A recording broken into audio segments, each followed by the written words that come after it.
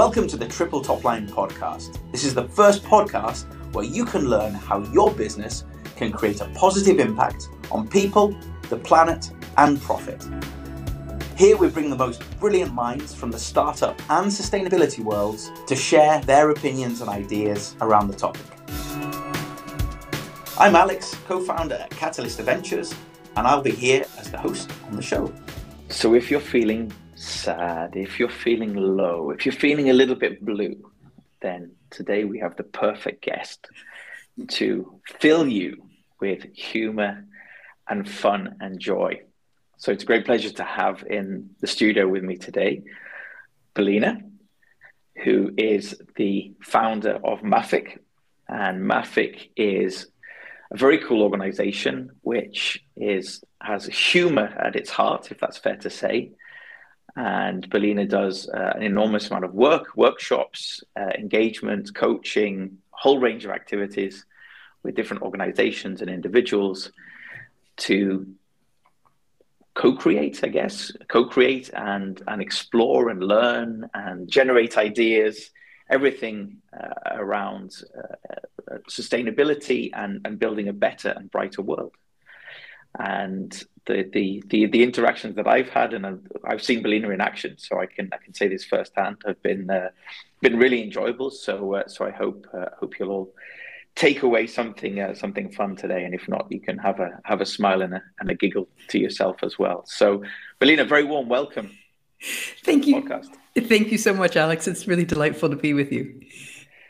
Well, it's great. I can see your smile on the screen, and I'm already, just as I was sort of getting ready to begin today, I was already sort of smiling to myself and looking forward to this. So, yeah, tell us about your inspiration for joy. Why do you think you've been blessed with humor and excitement in your life? Goodness, very profound question right off the bat. Let's jump right in. I really love what I do. I really love it. And I think like any entrepreneur, like who starts a business, it's like the deepest self-development course you can take is just starting your own business.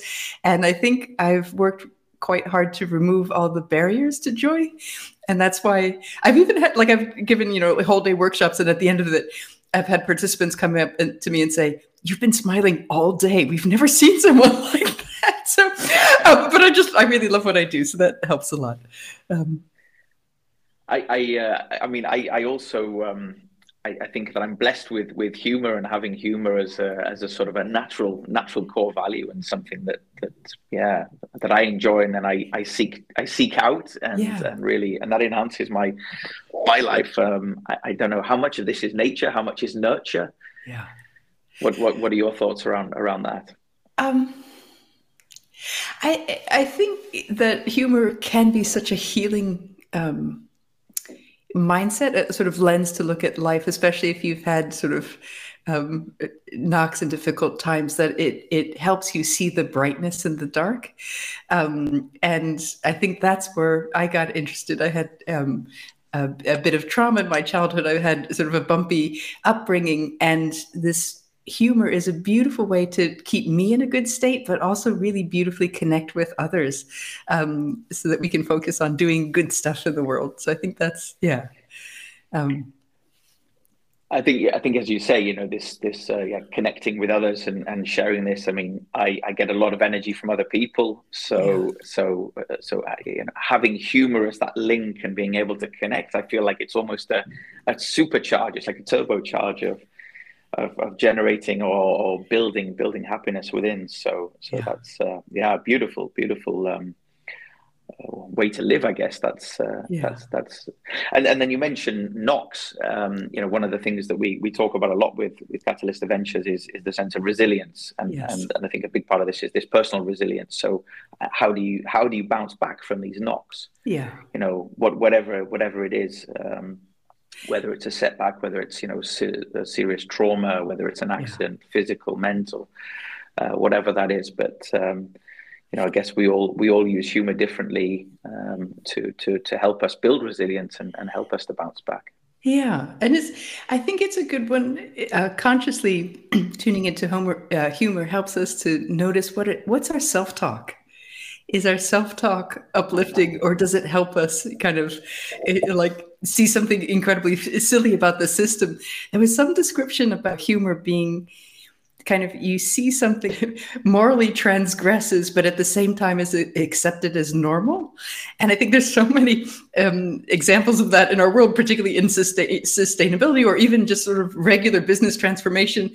Consultants go in and somebody designed it as it is dysfunctionally now, like they did that on purpose. And so there's all this kind of juxtapositions of, we could do things so much more beautifully and joyfully and stuff like that, but we have what we have. So it's sort of like, okay, how can we connect with that and really see it, and then love it up? Kind of like, let's change it and make it and transform it. That's a really, really, really good way to look at it. I love to sort of push boundaries and test limits. Yeah. And so, as you say, humor is a great way of sort of going over those boundaries, but without getting into too much trouble. Yeah. At the same time, I remember a story. You just reminding me of this by talking about that. I was once asked to leave a bank because I was smiling too much.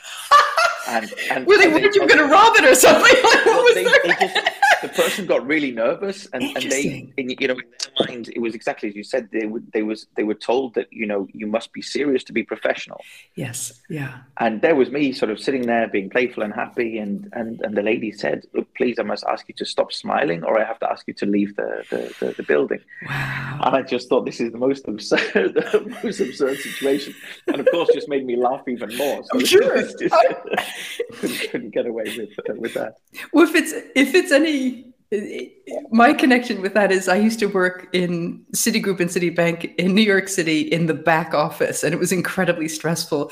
And I started taking improvisation and stand-up classes then, just as a way to be have uplifting connections with people. I think like that's what started me. Is I was working for this bank, and I had the classic stress signals of, on Sunday, I would get really down because I'd have to go in on Monday. Do you know what I mean? And so I went down this comedy path just to bring more lightness and joy and connection into my life. But it was in a financial institution. So there's something about certain banks that, yeah.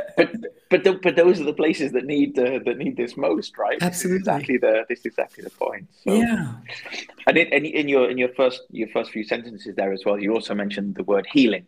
Yeah. And I think a big focus of both of our works is around healing the planet. It's about looking for ways that we can bounce back, we can be resilient as humanity, and as a civilization, and to come to this. So maybe as a sort of a more sort of general introductory question, I can ask, perhaps as a concrete example, what behavior or what habit have you changed recently, which is leading to something to help us sustain our planet and help it thrive? A counterintuitive one of, I've started flying to Honduras. let me unpack that.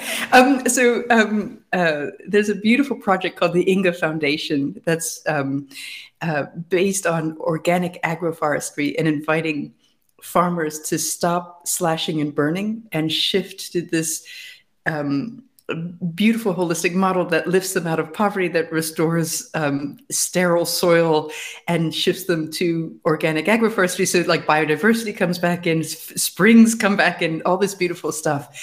And I've been able to, bring one of my clients to Honduras because their coffee suppliers are there and work with their agronomists. So we're trying to start like this agroforest revolution happening in Honduras and bring it to a scale that it hasn't been at yet before. And it's always complicated when you're in sustainability, because as one of my students in Sustainable Stand-Up said, you will be morally inconsistent. So my big move to help the planet and heal the planet at the moment is flying a really far away from Berlin, Germany to Honduras. But in order to do this project, which has an immense lift and has really humbling potential. But I mean, why do we even need to be consistent here? I mean, it's so hard to be perfect, right? I mean, this being saintly. I mean, are really any of us so perfectly saintly that we can do everything in a perfect way all the time? And it sounds like this burning a few carbon emissions on the way to Honduras is a pretty small price to pay if you look at the scale. So how do you weigh these questions morally yourself? Yeah. Excuse me. I think I have a slight defense. I think you're right. Like, I feel like the projects that appear for me, I'm supposed to do usually. That there's a reason they've popped up, and I'm going to go and my expertise is needed. And in the last 2 years with the pandemic, I've gotten as far as I can online, and that it can be incredibly powerful, and I can reach more people. There's certain types of really careful facilitation that are so much more powerful in person. And I think I have a slight hangover from working with so many sustainability activists, because they're really into kind of naming and shaming. And it's a shame in and of itself, because it's almost like when they don't get traction in the outside world, they attack their own. I don't know if that makes sense to you, or if you bounce into that. So, I've done this course, this comedy course, Sustainable Stand-Up in Australia, but to get it going, I needed to fly there and then train people up so that I didn't need to fly there anymore. But in the initial ones, I had some guy on Facebook who had like 35 friends send me a message, and it was because of the banner that I was using of gold Doc Martens on a stage that were lit with normal lights, and he chose to say, "Oh, those aren't LED lights; those are normal lights." As like his like attack on me, which was just, and I'm like, "Honey, I just flew from Europe, but that's what you're picking," and so it's an interesting space to be in, because I absolutely agree. I shouldn't feel like bless me, Father, for I've flown to Honduras. But there is this sort of, I think George Monbiot, somebody told me recently, George Monbiot said there's certain love miles that we actually can't get out of our life. So, I'm originally from the US, my mom and my sister are there. So I need those love miles as part of my life. And what I do with the other travel is I try to sort of combine things. So if I'm going to a certain area, I try to see, can I group stuff kind of in that area while I'm there?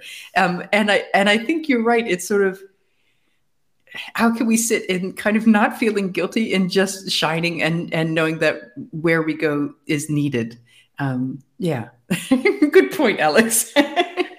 Well, I mean, this is interesting to explore. I mean, we all see these things differently. I mean, it really resonates with what you said about the more hardcore group, sort of almost turning in on itself. I met a really, really exciting entrepreneur recently who's working with solid cosmetics, so plastic free, and she said that her original hardcore of sort of followers and promoters, as soon as she opened a second shop, they said, "Oh, you're becoming a chain. We're not going to buy from you anymore." Interesting, yeah. And then she was like, "I'm trying to have a bigger impact. I'm trying to get rid of more plastic. How do we do this?" And it's yeah. I mean, it can be frustrating. And then seeing people going to COP26 in Glasgow, and then everyone sort of calling them out for, "Oh, but you flew there. How dare you?" Yeah. And the same. Love miles. I've got family in all around the world. And I would hate not to have that. Yeah. That connection with them, that physical connection with them. So I'm quite comfortable with being hypocritical when it comes to some of these activities. So I really love the love miles. The love miles quote as well. So tell us a little bit more, please, about Mafic, and perhaps just to make sure that the listeners fully understand, maybe you could just sort of talk us through a really concrete example of a recent project or something you've done with a customer or with a client, and how does that play out, and what's the impact of it? Mafic, the word Mafic means to boisterously celebrate, which I think is aligned with my smiliness. And it's sort of a mixture of sort of consultancy, coaching, a lot of workshops, but workshops in service of let's shift the culture of the organization.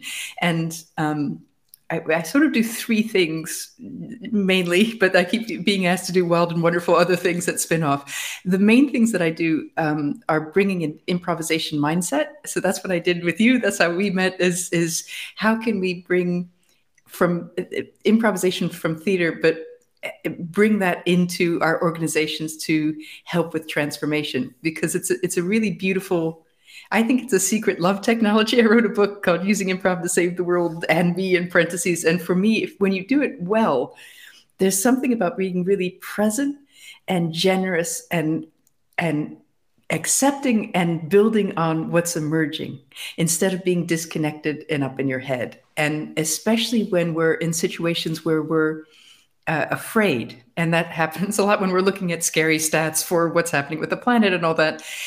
It's a beautiful technology to just, let's be present. Let's connect in joyful ways so that we can innovate productively. So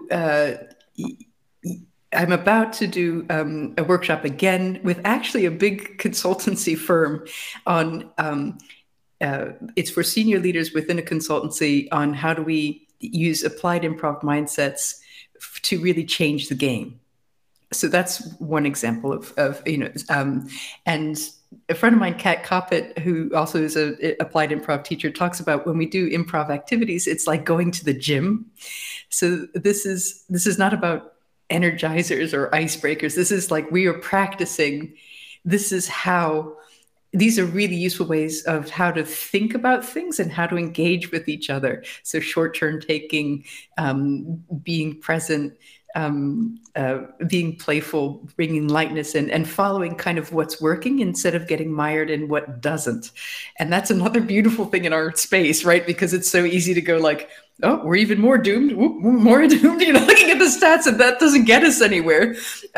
So, I mean, it's good to know kind of a general picture of what's happening, but to get so bogged down in the doom and gloom, it for a personal side, it totally incapacitates me. So what was it? There was some book. The book's out of my head. There was some book recently that came out that was like, like how doomed are we? And I read the first chapter and I couldn't move for 2 weeks. And I'm like, interesting. That book just knocked me out of being productive and doing good things for 2 weeks. I'm not going to finish reading that book because, you know what I mean? I'd rather do productive things until we all snuff it and be happy doing productive things instead of being so caught in despair that I can't even act. I often feel paralyzed. There's this same sense. You see the figures, you see the news, you see the direction that we're heading, and you just think it's hopeless. Yeah. And then a lot of these messages from organizations that are trying to promote sustainability, it's always this negative. Don't print paper, don't drive the car, don't fly, don't don't do this. And it's paralyzing was just the word that came to my mind with this. Mr. Rogers, did you ever hear Mr. Rogers? He wrote and led a kids show that was really healing for the United States. And somebody asked him, like, how does he not fall into despair with the stuff that he sees? I think the Vietnam War was going on when he was doing his stuff. And he said when he was a little kid, his mom said, he was getting bogged in watching the news and feeling really overwhelmed. And he said his mom said, look for the helpers. There's always helpers. And I think that's a really wonderful, lovely sentence for all of us to like, let's look for the helpers. Yeah. Absolutely. And you mentioned creativity and innovation as sort of an output of the work that you do. Yeah. Are you able to link, you're doing a session, whether it's a one-on-one session or a group session, and then are you able to link that to any of the innovation and creativity that they tangibly, intangibly create as a result? Yeah. I think the one that's easiest, because sometimes I'm brought in for a few months or something and then I go, or a one-off and then I go. the one that's most easily linked is there's something called the Frontier Development Lab, and it's a science accelerator lab. And it's in partnership with NASA, European Space Agency, SETI, all this stuff. And I'm the collaboration coach for it.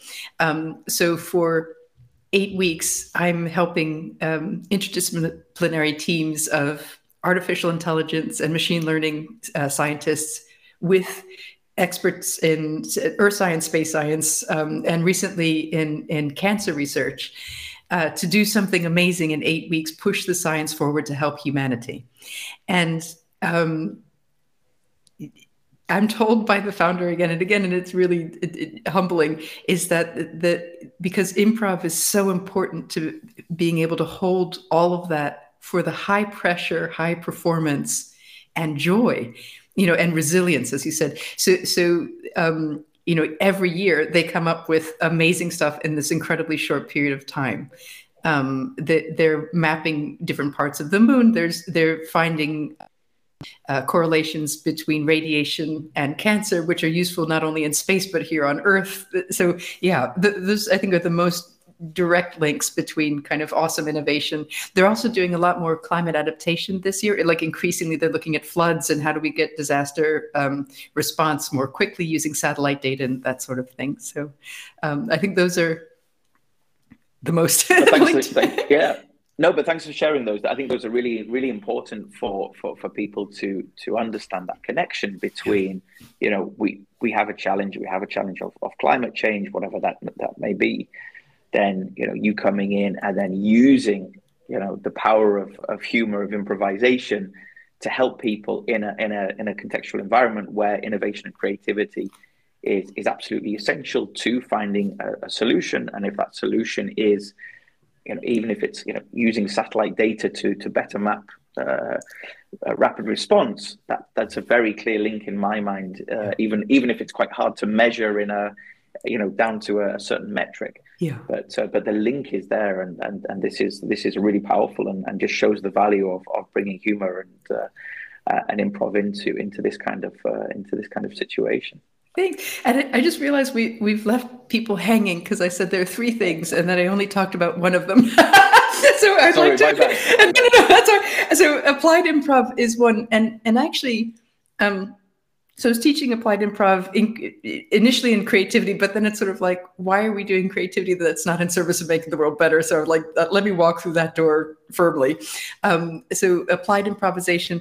But then I noticed, so there's a guy named Robert Poynton who says the core capabilities of improv are letting go, noticing more, and using everything. So let go of ideas or behaviors that aren't useful for us. So really great for anybody in sustainability. Noticing more, and including noticing more about our own resourcefulness, about the wisdom of the room that we're in, noticing more, and then using it to move the story forward in a good way.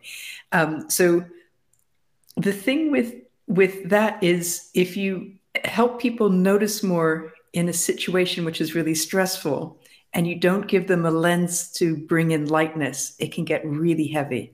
And that's why I brought in the comedy. So it's a different mechanism. Improv is spontaneous, and we do practice like how to improvise, but the content is generated, emergently within the frame that you set with improv. Excuse me. And it's different every time. The stand-up is you do write and refine and craft and hone, and there's certain things. So I've taken that ability to be really precise, and I've infused it with certain mindsets of improv so that we have more lightness, we suspend judgment on ourselves, we notice more, but then we go through the crafting and writing and rehearsing, and we also, what I'm trying to instill is that connection with the audience that improv gives, that it's sort of like I say something, they laugh, or they process something, that's back to me. So it's a short-term taking, but in a certain way. So it's applied improv humor, and then being inspired by nature. So how do we look at things from like an organizational biomimicry perspective, and really sit with this beautiful question from a colleague of mine who I worked with solidly for about a year and a half. Her name is Michelle Holliday, and she wrote a book on thrivability. And it's what would be different in your organization if you really wanted life on the planet to thrive. And she has this whole like lovely holistic model. So we created a piratey playful learning adventure that we ran in Iran and Japan and a bunch of other places.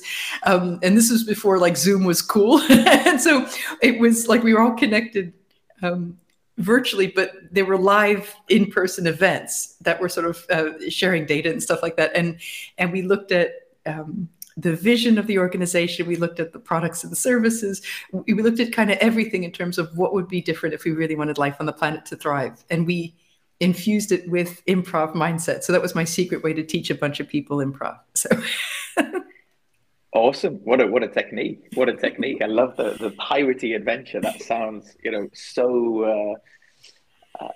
so funky. I think funky is the word that you sort of, it's so disruptive. You walk into an environment and to bring that playfulness in. That sounds really, really exciting. You mentioned just now biomimicry. Could you say a little bit more about biomimicry and how sort of finding solutions in nature or solutions from nature and translating them into the real world? Can you think of any examples that you've been working with?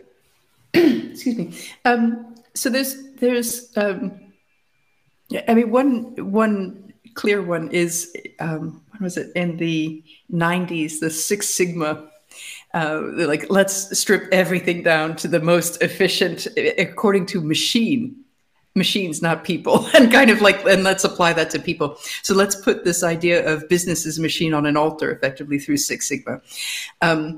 What people found is like nature has inherent redundancy so that it's more resilient when it has unexpected stuff happening. So even with the pandemic, like so many people are in organizations are doing back-to-back meetings, and they're not allowing themselves time to replenish, and reflect and giving themselves enough time. So it's one of the things I'm doing is holding those conversations of how can we have a bit more give in our system so it can actually be much more productive. So in terms of biomimicry, a lot of people look at it as like stuff. So like, a creature creates a shell in sea temperature, and like, can we do that? Can we create ceramics in a lower temperature? My interest is how do we look at the processes in the organization and see how like a healthy forest, a healthy system works, and can we be inspired by that for us? That's really lovely reflection on the fact that it's not just the physical stuff. For me, when I think about biomimicry, it's immediately the lily pad lid that I have for the kitchen, which is great for keeping a risotto warm or a soup. But then we do spend a lot of time at Catalyst Adventures trying to create this space where you do have the time to reflect, to learn, and give yourself that time to replenish, as you've said. So thanks. That's a good one. That's a good one to share as well. And when you were talking about setting the scene for improv, I was wondering around psychological safety. So for me, psychological safety is this sort of important kind of the thing that's underpinning your improv. I mean, is humor, or to what extent is humor a way of creating psychological safety, and improv of creating that? Yeah. How do people react to that, and how do you deal with that? I think they're different, slightly different in different ways. So the improv, I'm often inviting people to get slightly out of their comfort zone, as you might have experienced, but I'm doing it in a really, I'm trying to do it in a very loving, genuinely loving way. And I'm also I design things so that we start easy and then it gets more complex. Yeah. So that, and I'm also, I do have a cunning plan. And I'm also able at this point to see how the group is responding, or to see if something comes up within the group, and then I can pivot to something that maps right on. And I think that also helps create psychological safety. Actually, 2 days ago, on Monday, I gave a course for a consultancy on facilitating safe spaces. And there was a guy who, I will give you the link afterwards, but he's not in my head this morning, who talked about the 4 S's of psychological safety. And it's, like, are you safe to do kind of the basic Maslow's hierarchy of needs? Can you go, like, who's been in a meeting where, like, they don't let you go to the bathroom, like, it goes way too, like, so it's like the basics covered of safety. Security, do you feel safe to be yourself? So can you kind of really share who you are? Are you being seen? And so do you have a deep empathetic connection? And are you soothed? So if something unsettles you, is there a space to hold that in a lovely way? And I think those are really nice for the applied improv. So the improv skills lets you see if that's happening or not, and gives you the confidence to kind of ask, how are we doing? With the humor, I choose the type of humor very carefully. There's a nice model by a guy named Rod Martin that is, I think it's individual, group, injurious, and benign. And it's like, as long as you're on the benign scale of it, that's when all the beautiful benefits of humor come in. So our immune system is boosted, our heart health is improved. There's more positivity and more energy and more excitement in conversations, and our memory is improved. Like, I can remember lines from sets from the 80s. Wow. So it's sort of like, there's something about humor when it's done in a healing, beautiful way that we can remember. The tricky side is with humor, though, it can also have that other injurious side. So if people are attached to that, or if they're cynical, it's not going to bring the healing that is the potential of it. Those are my thoughts. And a risk of being hurt. Yeah. And just what you're saying there around those 4 S's, and then going back into most or many corporate environments. When I think back now to being in different corporate environments, it's hey, let's go into a room, let's all put on masks, and let's all be really serious. Yeah. And this sense of, is there a place for me to be soothed? I mean, no chance. If you can manage to soothe yourself behind this mask, that's your problem, or you're lucky you. But for everybody else, this is hard, and this is transformational. So if we shift all of this around and then sort of think about the thriving world, thriving organizations, thriving people within those thriving organizations, could you talk us through a little bit about your vision for this thriving planet and world that we could have? Yes, and I would like to go back just a little bit, because I think the pandemic, there's obviously been a lot of heavy things with the pandemic. I think one of the beautiful things is it's been so stressful, we've had to drop the masks. I think 2 things. It's like revealed where there's a lack of dignity in all of our systems. And it's also forced us to drop the masks so that we need to rethink, how do we do this in a soothing way? And so many people have Zoom fatigue by this point. And it's because we've been kind of driving on and pretending like this isn't happening. And we also tended to not design our Zoom meetings so that we have this like buffer of just connecting as humans. Like, I love that for this podcast, we hung out for a little bit before it started. And I think that's so important. So, I mean, my hope and my sort of vision for the future is just kind of, how can we just amp up the love and healing in every space that we have? And part of it is rejigging the systems, the educational systems, the government systems. There's do you ever watch Broadcasting House, or listen to, Radio Broadcasting House? Because they've been doing this whole series on how do we bring a safe space into politics, because it's gotten so intense and with so much vitriol. And so they're going with a minister who's like gardening in Wales, and it's just such a lovely way to connect with people. So there's something about redressing, in my dream future, is creating spaces so this on fire anger doesn't have as much power, and also that there's there's less things triggering it in the first place.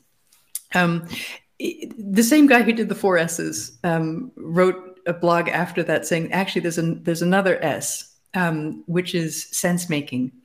And he referenced a different guy, and I'm so sorry this morning I can't remember anybody's names, but I will give you links afterwards so we can fix it. But it's about, one of the things we look to our parents to do is help us make sense of the world.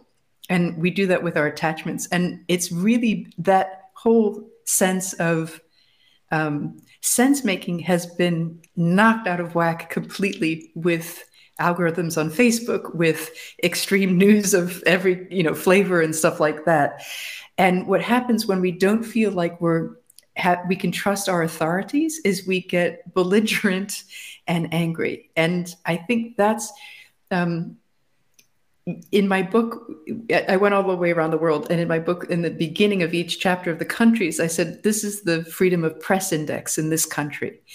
And I think there's something about being able to bring integrity back into the canaries in the coal mine that are journalists that are going to help catapult this kind of more healed world. That was a long answer. Sorry.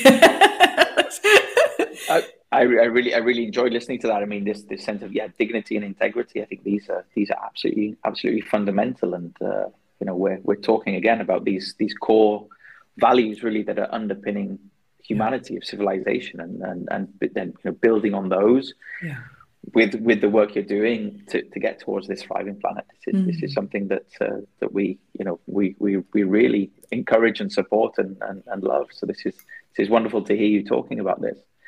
And I'm thinking how to relate this now back more again to startup founders. So I think a big part of what you said, you talked about this resilience, how to take knocks and bounce back from that, and using humor and joy in that process. Startup founders, every day you're getting knocked back. You're banging against walls. You're testing with clients. You're trying to build a product.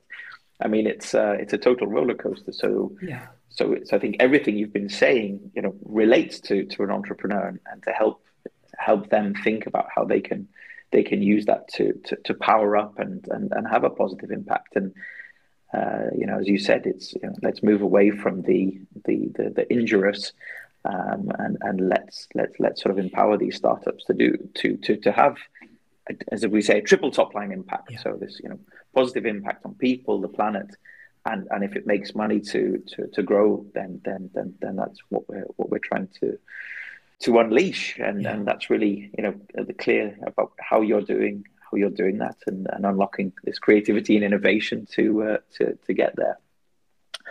So I'd like to ask her, in other ways. I gave the example before about the bank, of me trying to bring humor into an environment that was not welcome.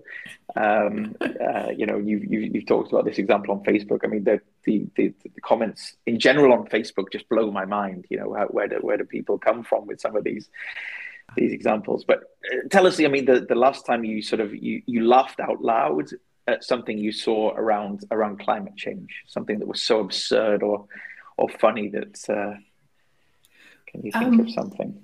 I mean, every time I teach my sustainable stand-up course, I sort of fall in love with the course, with people's brains and how they think, because they come up with just from their own unique experience, because I'm inviting them to really be them and kind of the loving superhero version of them. So they come up with like really beautiful lines. One of the ladies who's just popping in my head now, she's a climate designer, and she said it's not that she's like geoengineering or something, but she's like helping us to think about disaster relief and like what do we do if we need to evacuate and things like that. And she was saying, like, we're all going to be underwater. So what she's been doing personally is going to the local aquarium to practice. But she recently she's not, but like, it was lovely that her brain went there as like making it a concrete example of like, this is how I'm practicing preparing for being underwater. But they kicked her out in her set. So it's beautiful to have when people kind of feel free to bring to really bring themselves. And I think when you're talking about the entrepreneurs, what makes my heart sink when I see entrepreneurs, especially doing pitches, is when they have no humor and a mask welded onto their face when they're talking. And I've seen that in like smart cities in Berlin, and there's a bunch, and my heart always goes to the one person who's brave enough to really just be at ease, be themselves, let themselves be seen, and to use genuine humor versus a technique. Like, okay, pitches have to look like this, and like, because we can feel when it's a technique versus really them. That just popped in my head, so I wanted to say that. Yeah, I'm it's immediately triggered me to think about when was the last time that I saw a really funny pitch? Yeah. And funny in a sort of a genuine wanting to be funny way. So, but I'm struggling to think of a good example. So maybe that's something we can take away from this as well, and think about how when can we capture that next bit of humor in a startup pitch and really encourage them to amplify that and boost it up. What are then the challenges that you see with the people that you're working with to convert the humor that they have in the workshop space into then their daily lives? Yeah. A lot of them are writing their vlogs and blogs differently. They are bringing more lightness and humor into it. They're using it at conferences, especially as a way to open, because one of the key pieces that tends to be missing is why you? You know what I mean? Like, you're talking about this thing, but sort of like, why are you talking about this thing? To help us contextualize and get excited and feel safe as well, that you have a personal connection to it. So those are some of the things that people are saying, like, that's how they pull it in.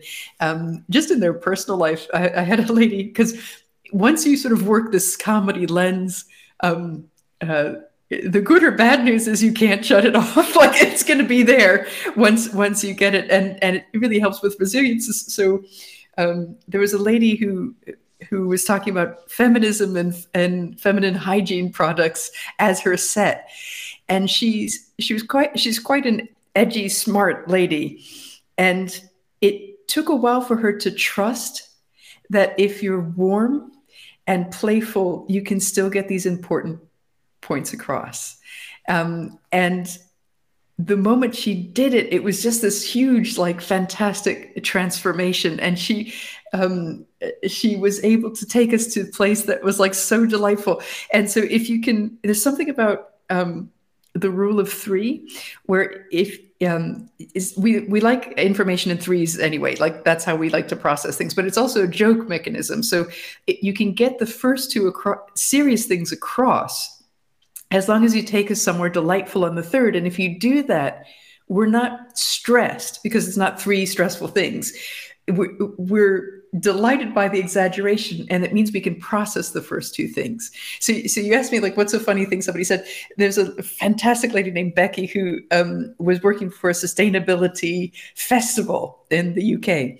And she said, because she works for the festival, people assume that she doesn't eat beef because it's, bad for the environment and because of the cruelty to the animals. And she said, really, it's because she read on Twitter that cows have best friends. For me, like, that's the most delightful reason to give up beef. You know what I mean? And because she said that, she was actually more specific in the environmental impact and the cruelty. So it meant that we could process those two pieces of information, and we felt safe to reflect on our own personal behavior around that, because she took us somewhere delightful. That must have been so rewarding for you to see her make that leap and that transition. That's a lovely story. Really, really nice. Really cool. You've given me a lot of food for thought on that one and that story, and even thinking back to a presentation and trying to get across 3 points. I can think of one. There's a good kind of meme going around at the moment, which is every startup pitch deck, and they're comparing a Rolex and a frog watch. Tells the time, tick tick. Is expensive. Inexpensive. The Rolex big cross next to it, the frog watch, is a frog, Big tip for the frog watch. Yeah, this is it. You know, this is why you got to buy my product. So I'll scale it. Yeah, that's been fun. I'm thinking. Let's bring this around a little bit more to triple top line. I think it's natural, but let's sort of take the risk of repeating it and summarizing it. But you know, when we talk about triple top line, we're talking about this positive impact on people, planet, and profit. You know, I think it's very clear from everything you've been talking about that the work that you're doing is done in a genuine, loving way with the vision, this why of creating a thriving world, and that you're doing this to your Simon Sinek's what of removing masks through workshops, through empowering people, through giving them that safety in that space to really make these innovations, this unleashing this creativity and being happier people with it. And you know, this is such a clear impact on the human side, on the people side. It's really clear that, you know, through these innovations and this creativity, they can build products and services and support society and businesses and organizations. You know, as you said, the planet part is really taken care of because it's really thought through this whole process. You know, how can you have a sort of a healing planet if you're creating goods and services that are not healing the planet? That's totally true. And then, you know, these are ultimately profit-making businesses, not charities, and this is a way of being economically self-sufficient, and this is what we're looking for. So I'm just trying to thread all these bits and pieces together and bring that back into the concept of the triple top line. And this has been a joy to talk to you. I had a sort of a mental KPI to myself before we started, and that was, you know, at the end of the time of talking together, I want to have a stretched face, and I was looking forward to having that stretched face. So maybe just as a closing thought, you know, something that's either stood up from the discussion for you, or something that you're looking forward to for yourself in your own world in the coming time period. Yeah, lovely. I mean, this has been a beautiful interview. Thank you so much. It's been a real delight to connect with you around the need for healing and compassion, because it still feels oddly edgy to talk about in these times. So it's really nice to be in a space where it's like, yeah, actually, this is what it's about at this point, you know. So thank you so much for that. Thank you. I'm about to go to fly to San Francisco to work with this year's group of scientists. There are 13 teams this year, and it's growing every year, and it's so exciting because they're really deep in they're working off the back of like the magic things that the guys did last year, the men and women and people did last year, and each year it's like, how do we do this even better and even better? So I'm really excited to bring improvisation to that space, especially into the heart of Silicon Valley, because I think, as you know, like there's some beautiful people there, and there's some very well-crafted masks there.